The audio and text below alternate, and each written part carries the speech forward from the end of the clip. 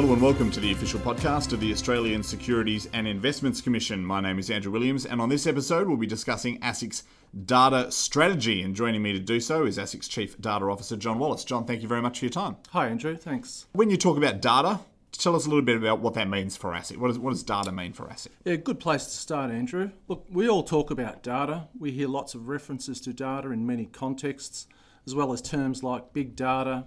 And surprisingly, there are many definitions for data.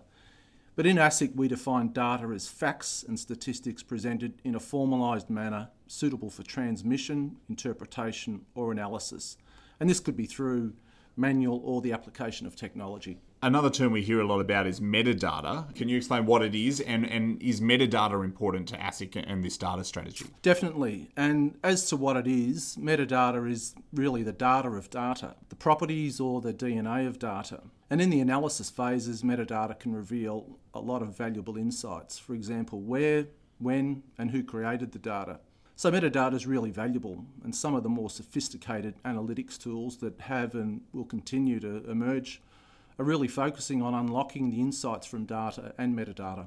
So what led to ASIC coming up with this data strategy? Why does ASIC need a strategy? Well, organisations today are becoming more technology and data driven. Innovation and the pace of change in these areas is really unprecedented. So for ASIC, it's the right time.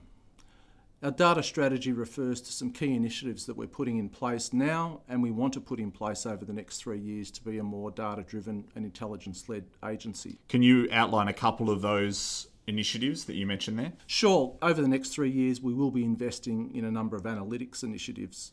This includes new analytics software, as well as a number of trials, proofs of concept, using a variety of tools and platforms, including data science laboratories and, importantly, expanding our data analytics capabilities in our workforce.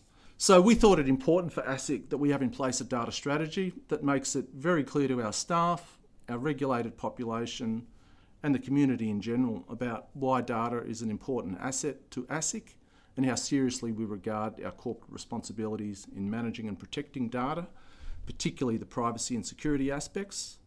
Also, how we plan to better capture, share and use data, and our vision for this over the next 3 years, and how we plan to deliver on that vision through our target state principles, which are contained in the strategy. Going back to the strategy itself, what are the key elements, the key takeaways from that strategy? The heart of our strategy is our capture, share and use approach to data. And by this we mean on capturing data, we want our requests to always be well considered and proportionate, because we know that our requests for data can sometimes be an impost and cost burden to industry. So we're exploring the best ways to capture standardised, recurrent data to reduce the number of bespoke requests. And this includes exploring things like portals, increased use of third-party data sets, exploring new technologies such as greater application of machine learning, and also distributed ledger, which is an emerging technology that has growing interest in the financial services and other sectors. And when we talk about share and use of data, we want to be clear on the parameters and any restrictions to sharing, including stipulating how others can access that data and that they also ensure that it's secure and private. So in developing our strategy, we've really built on and strengthened this existing capture, share and use approach by adding some other really important pillars. And I'll just mention a couple of these. So firstly, we've added a focus on determining our need for data, which really precedes the capture phase. So this is putting more emphasis on what's the problem or the question we're wanting to address and what exactly is the data that we need. We want to take more of an ASIC-wide approach to this rather than just at team level. So stringently applying the tests of, do we have the data or could we get it through other avenues, for example from another regulator? Also, what format, fields, metadata do we need? And particularly for large recurrent requests for data from industry, we want to be engaging more on these questions to minimise the burden and the cost on industry. So this culture of better determining need is going to be a strong focus for us.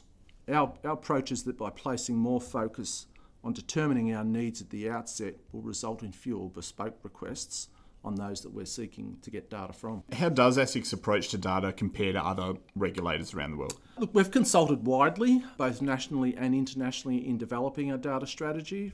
And overall, we've had positive feedback on the work we're doing now and also our plans for the future. Separately, we've also had approaches from other regulators and law enforcement agencies looking to learn from us in relation to some of the technology and processes that we're using, including in relation to some aspects of how we're using machine learning. So I guess taking all this into consideration, I think indicates we are well placed and probably seen as a leader in some areas.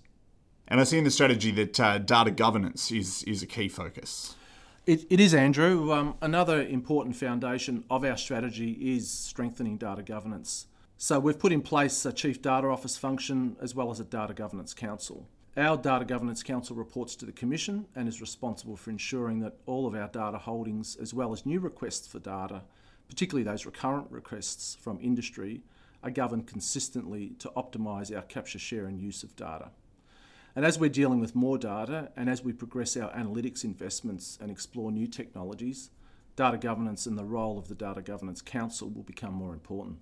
It sounds like there's quite a bit there on the plate for ASIC over the next 3 years in terms of managing data. That's true, and we have a lot of work underway and also a number of areas of focus over the next 3 years to improve how we capture, share and use data.